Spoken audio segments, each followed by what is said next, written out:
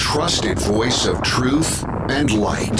The narratives that mislead most of us aren't outright lies. They're the deliberate omission of facts that could give us a more complete picture. And a rally point for those who've accepted the reality that they are not sheep. The world needs your leadership, and the essence of leadership is using your influence wisely, wherever you happen to be standing. This is The Brian Hyde Show.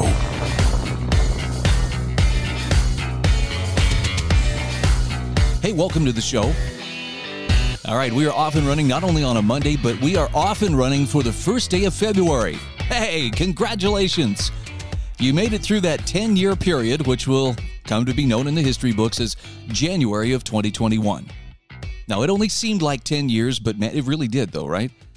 There are times when things go quickly, and there are times when they slow down. And it's been my experience that the times where it seems like time is flowing like molasses in January, that's when things are not going so great. Now, I'm not here to depress you, so let me stop stating the obvious here. Hey, something's kind of wrong. You know, here's the funny thing, and I'm gonna paraphrase a meme that I have seen circulating, and it says something to this effect. Even if you're not a conspiracy theorist, something deep in your soul is probably crying out to you, this isn't right, as you look around at everything that's going on. Now, this past weekend, I had a chance to travel, go visit with some family and friends, and I talked to people from a number of different ideological points of view. So it wasn't like, I went and met with all my conservative friends or all my progressive friends. I just met with a lot of people from very, very differing points of view.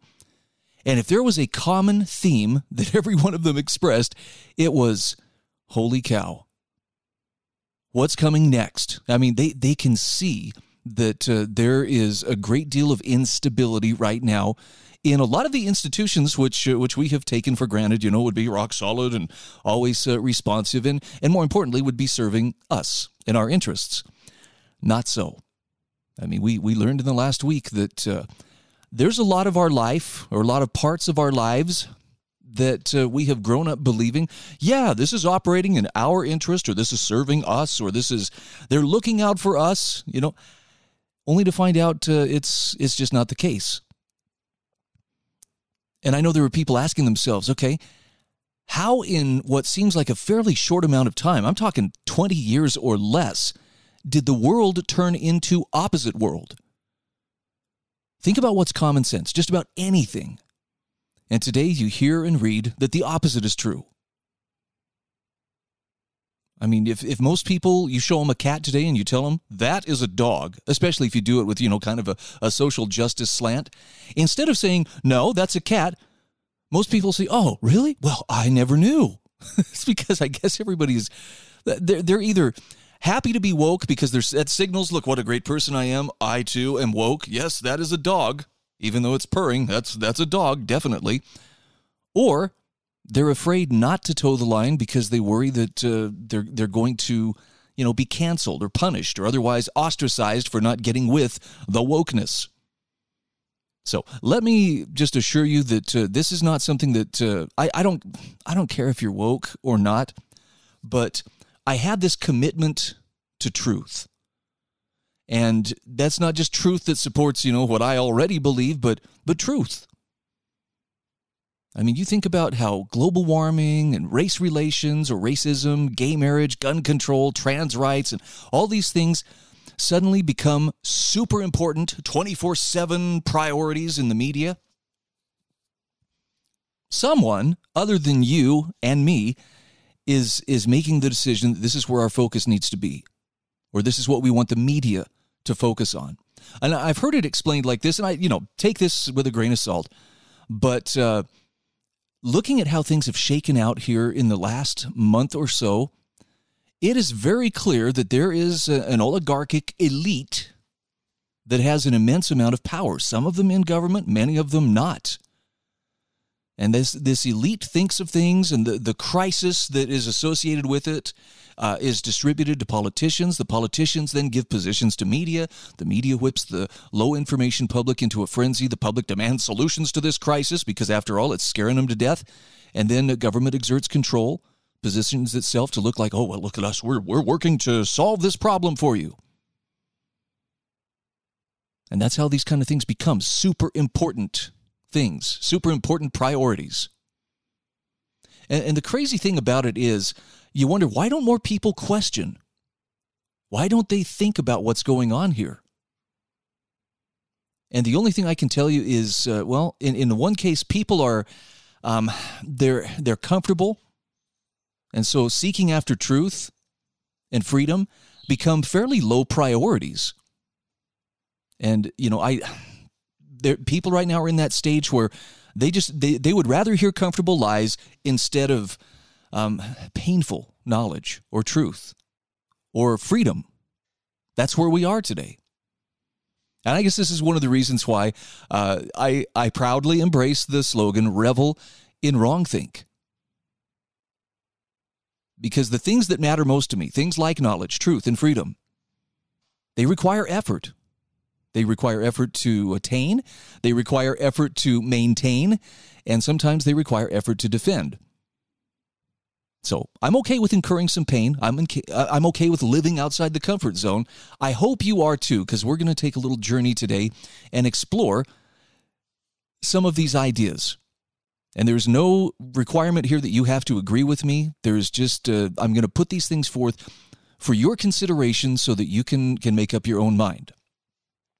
One of the things that, as I talk with more and more people about what's going on around us, I'm sad for those who are still very invested in the idea of, hey, if we can just vote smarter, if we can just come back and get the right people in office, and if we can just back this person or back this party and shore up this, we're going to fix it all. And this is only my opinion, so it's worth exactly what you paid for it, but I think that ship already sailed. I don't think we are in a point where we can fix what's going on politically. And the reason for this is because I really think right now we're getting the world's biggest object lesson in how politics has a tendency to taint anything that it touches.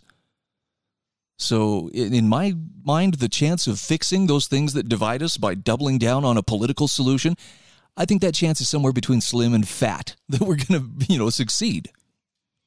And the more I look at it, the more I'm coming to the conclusion that the only way to win, if there is such a thing as winning in a situation like this, is not to play the game. I think we are at the point where the system itself is so invested in perpetuating and grabbing all the power that it can. Look at the actions of the politicians right now in Washington, D.C. They're building permanent fencing around. They're creating a garrison state in Washington, D.C. Does that speak confidence to you in look how sound our system is? Look how sound our ideas are. We don't need fences and, combat-ready soldiers standing guard to make sure that our ideas are, embraced by people or that they're protected. But that's where we are. And that's what you see happening. Look at all the executive orders. Look at the legislation that's being passed. There is a sense that, hey, nothing is going to stop us now. And while I admire their chutzpah as they move forward, we've got this. We've got this. I happen to know that despite their inflated sense of self-importance, the politicians in D.C., and I mean of all parties, they're not really in charge. They don't run the universe. They think they do. They've mistaken their credentials, as Stephen King would say, for something proclaiming them grand poobahs of all that is, but they're not. And most importantly, they really don't have the control of you and me that they would like to think that they have. And so here's what I'm going to be focusing on in this hour of the show. We're going to start with an essay from Joachim Buch about how the only way to win is not to play their game.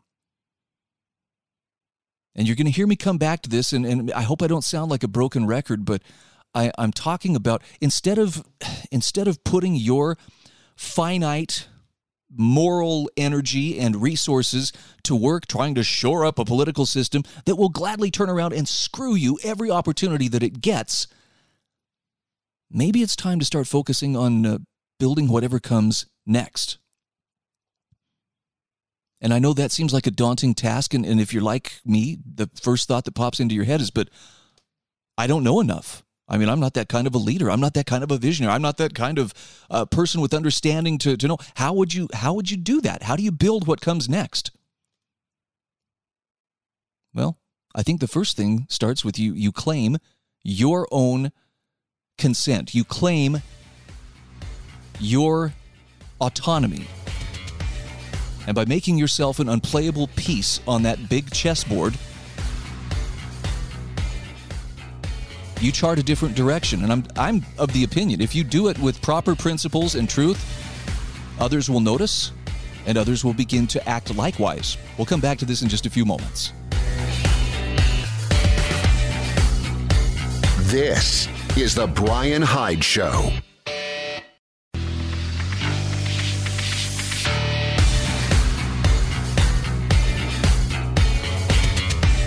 This is the Brian Hyde Show. Hey, welcome back to the show. By the way, you can check out every article that I mention in this hour. It will be included in the show notes published at thebrianhydeshow.com. These are show notes for February 1st, 2021. I want to start with an essay from Joachim Buch. This was published on the American Institute for Economic Research's website, AIER.org. If you haven't subscribed to their daily emails, do it. You will find so much good, and I mean good, well thought out scholarly articles that will help you have a better understanding of the world. Joachim Buch, in this case, talks about how the only way to win is not to play. And he says, when the melting pot has stopped melting and started stirring, you need to try something else. He says, America was always the land of opportunity, where working hard meant getting ahead, and where doing well was not just allowed, but encouraged. Where you could mind your own business, and where your right to believe the craziest of things was routinely accepted and then overlooked in service of more worldly things. From Disneyland to massive film festivals to setting up crazy cities in the desert, the American way was to cherish diversity and independence, the ability, right even, for everyone to do their thing. Or so it told itself. But he says, now, however, something seems broken. And he says, I'm certainly not the first to point that out. Many clashes at dinner tables and arguments in the living room have exposed the rifts between people over politics, over the ruling of the country, over health care and who ought to pay for it, over how the pandemic changed people's lives, and how we ought to behave in this strange new world. He says the particular American fight over masks, wearing them or not, do they work or not, became an illustrating symbol that signaled righteousness or deviance, loyalty to the establishment and others' well-being, or a hatred for the same. He says the personal became incredibly political. In an age just slowly adjusting to how megaphone-esque social media landscapes alter our behavior, perception, and understanding of our fellow human beings, no personal stone seemed unturned. The political parties have become noticeably more hostile towards, as well as moving ideologically away from each other. Somewhere between 1/6 and 1/3 of Republicans and Democrats alike report they would be upset if their child married someone from the opposite party. Now, Joachim Buch says perhaps there was always some resentment for political opponents, but it seems on display and on a magnitude not previously seen. The pandemic, both through its invasive political policies and behavior among people, is only the tip of this collapsing iceberg where everyone's business is everyone else's to meddle with. Where your ideological or political persuasion is a moral failure subjecting you to an endless amount of scorn, hatred, or even violence. He says we see it in our families, where everyone now has political rifts. We see it in our dating life, where sorting according to partisanship is increasingly a thing. We most certainly see it among friends that can no longer put politics aside and even break friendships because you voted for the wrong ruler or wore or didn't wear the wrong piece of cloth on your face. In the workplace, you better sign off on the correct values or see your employment at risk. Increasingly, like media commentators left and right have sputtered for years, Americans live in isolated informational bubbles. They literally don't see the same reality. They misinterpret facts presented to them according to partisan convictions. A long-standing result in psychology is that intelligence does not help to offset this. The smarter one the smarter one is, the clever ways one finds to spin factual results and arguments in buttressing one's own already established opinions. Now, British journalist Douglas Murray, in The Madness of Crowds, Gender, Race, and Identity, reflects a lot on this inability to value discourse and disagreement.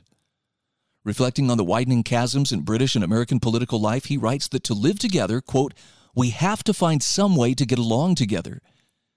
It is the only option we have because otherwise, if we've come to the conclusion that talking and listening respectfully are futile, the only tool left for us is violence. End quote. By the way, this echoes a warning that one of my favorite columnists, Charlie Reese, wrote many, many years ago. And this was on the tail end of the violence in the Balkans, in the former Yugoslavia. And Charlie Reese warned that, you've got to be careful. When you get to the point where people simply cannot talk to each other, we're beyond talking. He said that's where balkanization occurs. That's where, we really have no choice, but it's us or them, and we need to go wipe them out so that we can live peacefully. I know, that's stuff that we always were concerned, that's happening somewhere else. That's in some backwards, blood-soaked corner of the world that has nothing to do with us. And yet it turns out human nature is, the same human nature they were struggling with, we're struggling with as well. That should be a cautionary realization. Joaquin Book says, for years before the January storming of the U.S. Capitol, Douglas Murray and many others with him warned about the dangers of politicizing life and staking moral and social triumph on whoever sits in the White House or who runs Westminster. And while the protests and the event itself was unexpected, nobody really is surprised that it happened. That's what political life has come to. Under a large and powerful government, he says, I might add, it's easy to file the storming under crazy right-wingers or boiling fascist tendencies of all Republicans, but he says that's a mistake. Had the November election gone differently, very few of the societal wounds that have opened during the 2010s would have closed. Nothing would have been better and a number of things probably worse. Listen to this point. He says, but it was Trump supporters, allegedly, who stormed the Capitol and put our grand democracy at risk, you might say. Yes, but he says, had the election gone only slightly different and the shoe been on the other foot, we would most likely have seen Democratic supporters storming the Capitol, preventing what they saw as an unlawful power grab. How can he say something like that, you might be asking? Well, do you remember when Justice Kavanaugh was being confirmed?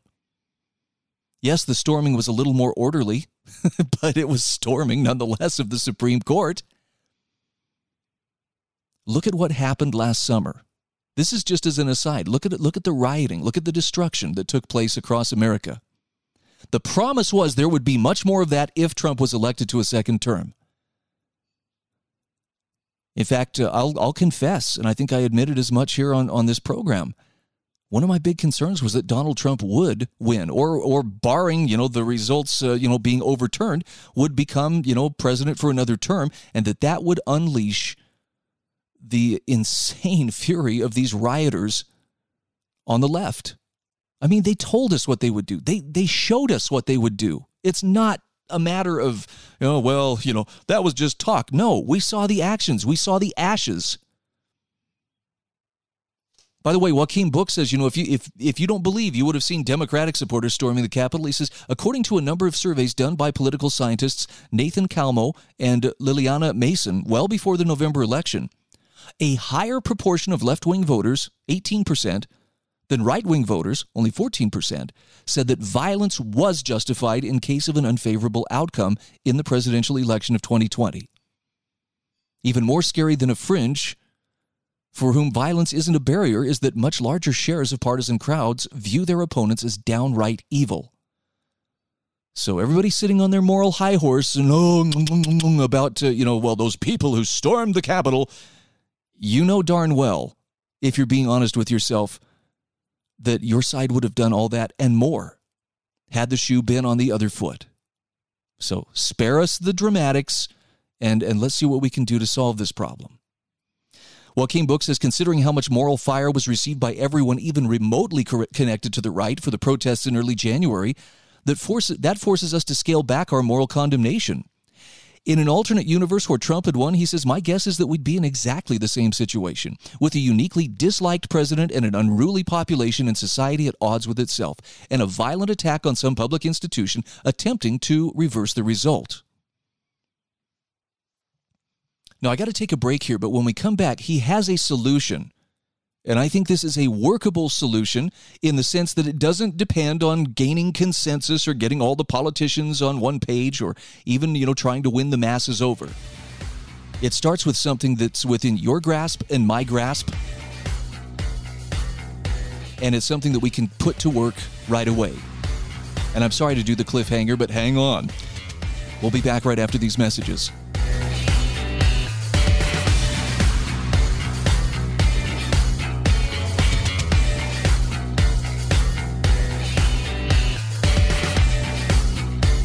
This is The Brian Hyde Show.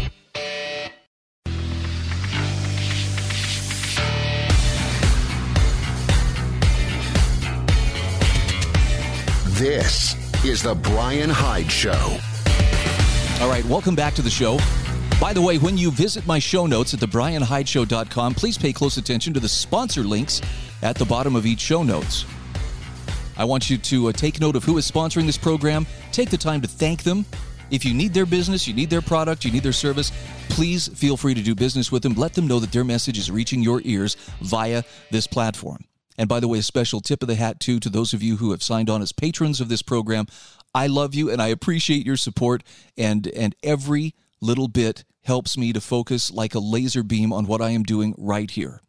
So I'm sharing this article from Joachim Buch from the American Institute for Economic Research, and he talks about how if we're really honest with ourselves, the concern over the radicalism and the anger and, what happened at the Capitol on January 6th, he says, if we're really thinking about this honestly, and if the shoe were on the other foot, if Donald Trump had pulled out a win in this election and was beginning his second term as president, nothing would be different other than the fact it would be the left wing that would have been storming the Capitol, and it would have been them, continuing to protest against what they saw as an illegitimate election.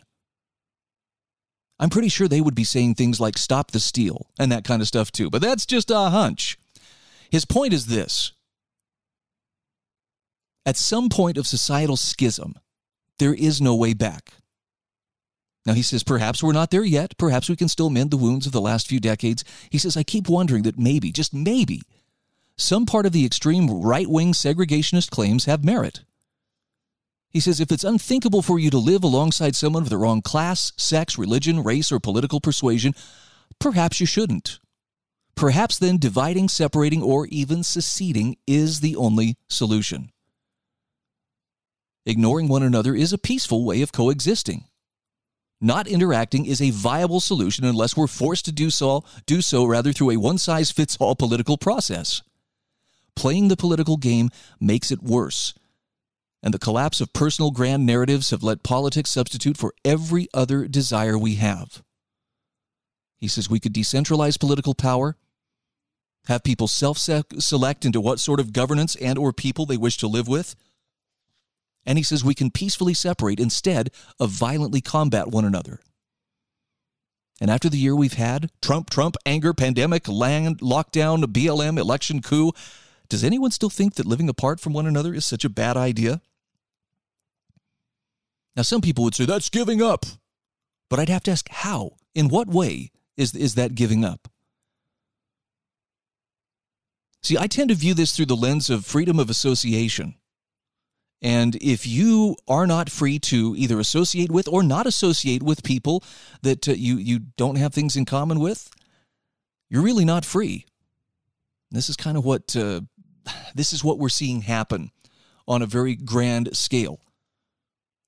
It's not enough. If somebody wants to go their way, I'm not one to sit there and say, no, you come back here and you bend the knee and you say that what I think is true. But there are people like that. And unfortunately, there are quite a few of them in power right now. So more and more, I'm becoming a believer in the power of secession. And I mean at the personal level. There's a great article, by the way, on townhall.com. This is from Jeff Croer. A different type of secession is already happening in the U.S. He says, lately there's been so much frustration with the last election and the direction of our country that some Trump supporters have been talking about secession. Many conservatives and libertarians are asking if it makes sense for certain states to leave the Union the way South Carolina left in 1860 after the election of Abraham Lincoln as President of the United States. And he says whether it makes sense or not, we can be assured that it will not happen. Although the South Carolina state legislature voted in November of 1860 to initiate the process of secession, in his opinion, no state legislator would do that today. That's because most modern state legislators, even conservative ones, don't have many members who are angry enough at the federal government to support seceding from it. Yeah, they're also pretty attached to that federal teat because they want that money. But he says, never forget that many individual state legislators are professional politicians. They may disagree with some of the policies that flow from Washington, D.C., but they're not angry enough to vote for secession, and that's what's required to secede, anger. While an official secession will not happen, he says there will be a different type. In fact, it's already started in our country. Instead of state legislatures dominated by urban dwellers voting for secession, Americans who live in rural and some suburban areas are executing a secession of their own. They're disassociating themselves from the lifestyles, cultural mores, laws, and self-inflicted wounds exhibited in our large cities. Of course, rural Americans are already living in areas removed from large cities, but geography is only one of the many differences. An even more striking distinction involves political ideology and attitudes on an array of issues like criminal justice. Citizens living outside ultra-progressive urban areas do not accept what's going on in large cities. Surely the thinking is, I'm not one of them. They're different from me. We do not agree on basic things like what laws should govern human conduct. He says this mental disassociation did not exist in previous times of crisis in our country. There was much more national unity in December of 1941 or even September of 2001. At that time, rural Americans and city dwellers still had many shared values and followed the same laws. Clearly, the similarity in culture and politics between rural and urban Americans is dying, and the pace of its death march is quickening. By the way, he says the same type of disassociation is also felt by many Americans living in suburban areas. They recognize their way of life is incompatible with that often exhibited in large cities. This results in suburban dwellers venturing into cities less often. Once there, they feel unsafe and unwelcome. According to the FBI, crime rates in our urban areas are significantly higher than in suburban and rural areas. More crime is not the only difference Americans notice in large cities. There are also different laws regarding decency, civility, and cleanliness. Unfortunately, manners and traditional customs are rarely, if ever, practiced. Now, I like the example that he gives. He says, many horrific things can happen to you in a large city without warning. You can be struck from behind in a knockout attack. You ever seen the knockout game? Google it. Or DuckDuckGo it, if you don't like Google. Or you could be wounded by a stray bullet. You could be surrounded by violent demonstrators who scream at you and call you evil because of your wealth, race, religious views, or political beliefs, or just the fact that you're not chanting in unison with them. He says, this is not a place that feels comfortable or feels like home. Over the past few decades, millions of Americans who support traditional American values and even some who value safety have already left our large cities. They are disgusted with the political corruption, high taxes, racial politics, homelessness, and, over the past year, the excessive COVID-19 lockdown orders. People leaving are also those who value their Second Amendment rights. They do not want to be charged with a crime if they have to defend their home. I mean, who can forget what happened to Mark and Patricia McCloskey in St. Louis? Remember this? June 28th, their neighborhood was overrun by protesters, and a mob was descending on their home. Well, the couple stepped out and waved firearms in front of their home to encourage the protesters to leave. No gun was fired at any of the trespassers, and incredibly, Mr. and Mrs. McCloskey were charged with the unlawful use of a weapon even though they feared for their lives. If convicted, they could face up to 4 years in prison and a fine of $10,000. And as this trend continues in cities like St. Louis, Detroit, San Francisco, Seattle, Portland, Washington, D.C., and New York City decline even more, these areas will simultaneously become more similar. They already have much in common politically. Future cooperation will likely continue on issues like drug legalization, the treatment of homelessness, gun control, permissive law enforcement, and providing sanctuary and support for illegal aliens. With so much commonality, he says the cities will forge even closer bonds in the days ahead. With unworkable policies and massive bureaucracies, these cities will need greater and greater subsidies from the productive, tax-paying citizens living in rural and suburban America. Urban areas have been failing financially for many years, but as the policies become more progressive, those costs are escalating even higher. In large cities, politicians spend vast sums of money on enormous municipal government systems, which include inefficient departments featuring payrolls that are too large and too expensive. Other characteristics include broken infrastructure, rampant homelessness, and an overly generous municipal pension system. Now, Jeff Crower says, how much longer will productive taxpayers living in rural and suburban communities agree to subsidize large cities? Sooner or later, these citizens will say, enough is enough, we want out. They want the urban centers to form their own United Cities of America with their own laws and lifestyles. Simultaneously, Americans living in non-urban areas will want to forge closer bonds of their own as similarities are recognized even more. So his point is the secession of 1860 will not happen again, but a different kind is already taking place. Again, this is Jeff Crower. I'll have a link to this in the show notes. By the way, just to drive this home, I noticed that as I left the highly populated area of the Wasatch Front in Utah and traveled to rural Idaho to meet up with family, we actually went out for lunch. And I sat in a restaurant and had a delightful lunch, and there was not a mask in sight. Not on the employees, not on the customers. Contrast that with the more urban environment. They're everywhere. Everybody is masked up. There's a conclusion we could draw from that. I'm not sure what it is. This is the Brian Hyde Show.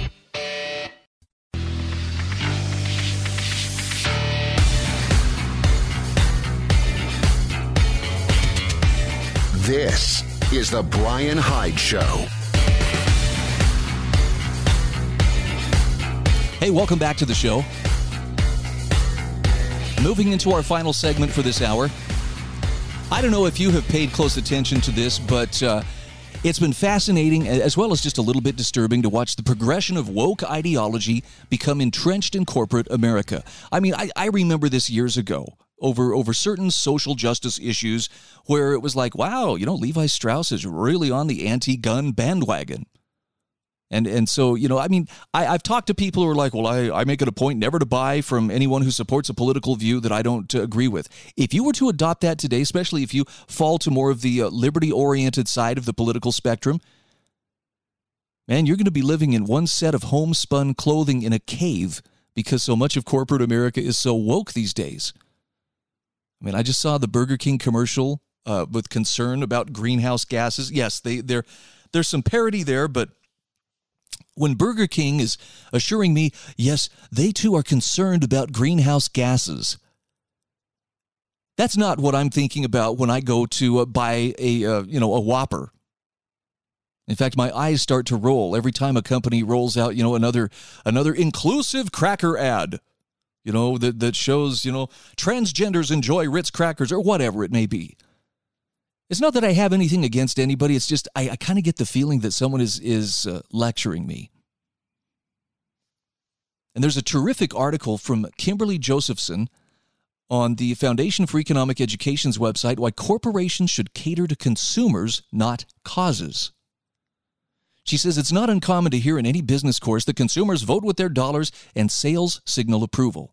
However, she says this simple philosophy seems less applicable today, and it may be the case that the dollar has slowly lost its potency as a primary mechanism for messaging of what consumers do and do not want. For instance, the introduction of apple slices and yogurt packs in McDonald's Happy Meals wasn't due to a drop in sales or lost interest in French fries. It was due to external pressures and increased scrutiny from legislators regarding marketing of unhealthy food choices to children. And McDonald's Apple adoption has dramatically impacted the Apple consumption rates within the U.S. Now, Kimberly Josephson says marketing healthier options is one thing, but marketing morality, that's another. One of McDonald's longtime rivals, Burger King, has engaged in advocacy, campaigning with some success especially in regards to anti-bullying, and with some ridicule in regards to greenhouse gas emissions. And although the fast food sector has a broad target market and the abhorrence to bullying is widespread, it's pretty safe to say methane gas isn't at the forefront of their consumers' minds when ordering a burger.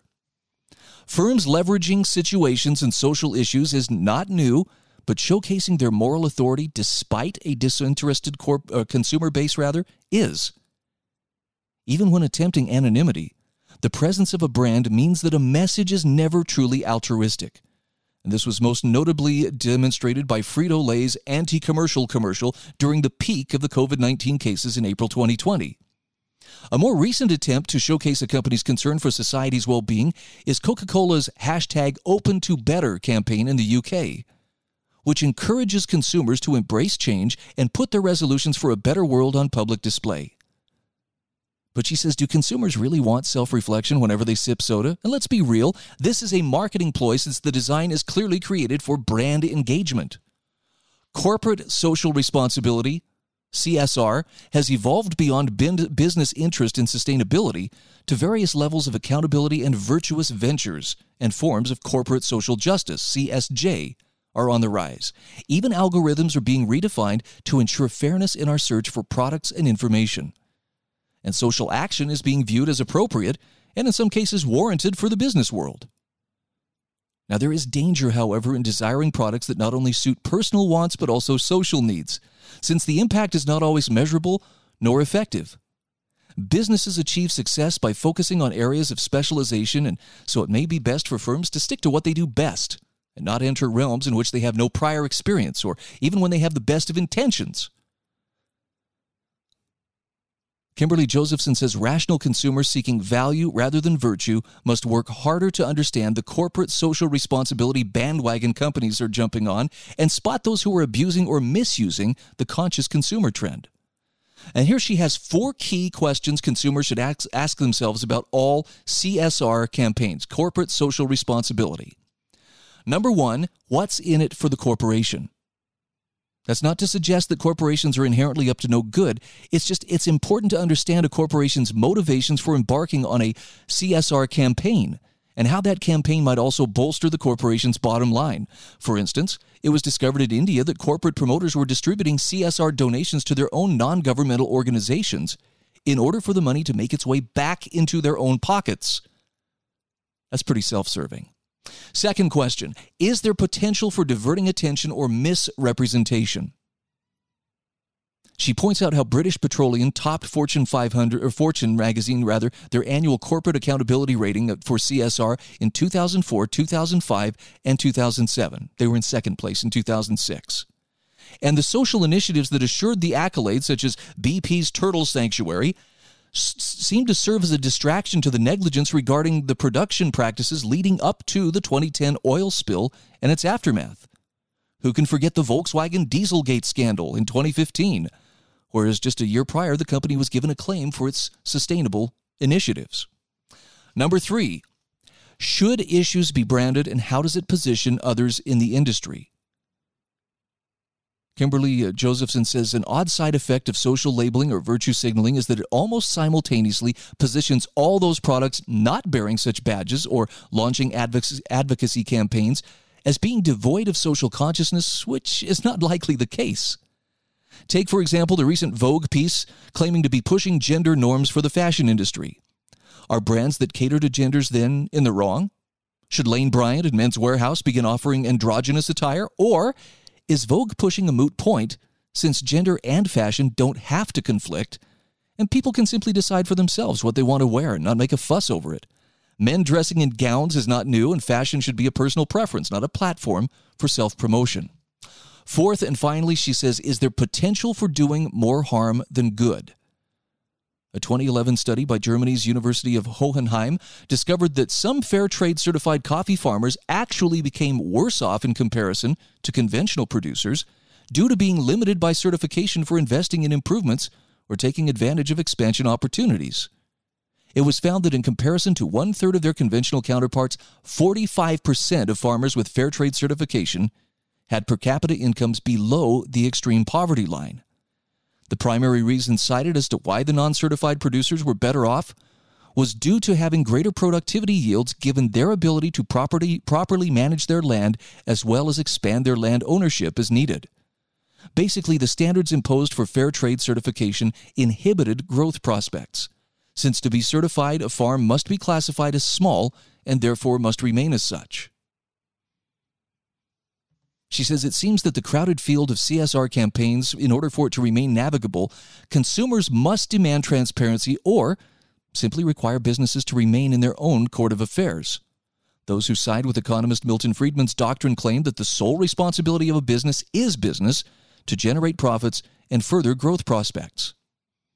In the Nobel laureate's own words, there is one and only one social responsibility of business: to use its resources and engage in activities designed to increase its profits so long as it stays within the rules of the game, which is to say, engages in open and free competition without deception or fraud. And she says, in this sense, businesses are doing right by society by creating jobs, engaging in production, contributing to economic advancement, while providing value to those wanting to buy. It's no secret that consumption can bring pleasure, and those obsessed with Target can attest to this fact. Even the simple act of grocery shopping has been known to bring joy. She says, according to Ramit Sethi, author and founder of a website, I Will Teach You to Be Rich, and quoted in Business Insider, quote, a business idea is simply a skill or knowledge that solves a person's problem and that they want to pay you money for, end quote. Needs and wants within a marketplace prompt entrepreneurial mindsets, which in turn can improve a society's well-being by increasing the standard of living or directly by targeting the specific needs for niche audiences. And she says that's wonderful in and of itself. Take, for example, the ability of those with Parkinson's to now eat with confidence thanks to Liftware, or a product like LifeStraw that can be used by those who love to camp and hike, or those across the globe truly struggling for access to clean water. Each is making the world a better place, not through some grand stated mission of social responsibility, but by actually serving consumers. Businesses who are ethical, responsible, and generate value should be rewarded with profits for their production purposes alone. And consumers expecting more may discover that enticing business to partake in societal welfare beyond their scope has potential to make matters worse, often while pulling the wool over our eyes. I'll have a link to this marvelous article in the show notes, which you can find at thebrianhydeshow.com.